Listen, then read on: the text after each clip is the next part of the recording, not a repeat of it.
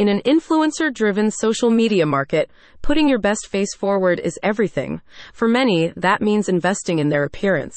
Maybe you're considered a smile makeover. But which method will help you most? For many, cosmetic dentistry is a top priority. But these treatments are expensive, so choosing the right one the first time is important. Like many A-list celebrities, you can now turn to the Queen of Smiles, Dr. Catrice Austin of VIP Smiles. She breaks down the differences between porcelain veneers and clear aligners in her new book. Written to empower readers, the book explores financial aspects, debunks myths, and helps identify successful candidates for different methods. It shares Dr. Austin's personal dental journey and includes detailed comparisons for smile makeover choices, including Lumineers and Invisalign. Despite economic challenges, the cosmetic dentistry industry continues to grow. Financial experts believe the market's compound annual growth rate will top 7% for the years between 2018 and 2026, according to United Consumer Financial Services. Services temporarily contracted during the COVID-19 pandemic, when many dentists closed their doors and individuals postponed elective procedures. According to IBIS World, demand is now increasing, especially in an increasingly online environment where our facial features are front and center.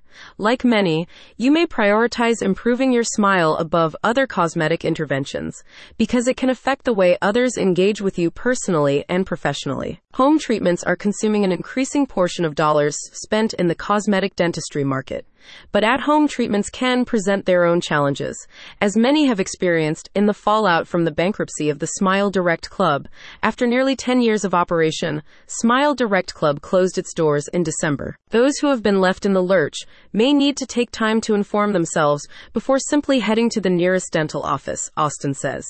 If you've been affected, consider continuing to wear your most recent aligner or ask your dentist for a temporary retainer while maintaining good oral hygiene and exploring your options. In earlier generations, braces and tooth whitening services were some of the only ways to improve your smile. Today, there are many treatments on the market. Using traditional metal braces is still one option, but others do exist, like using clear aligners, no-prep veneers, and more.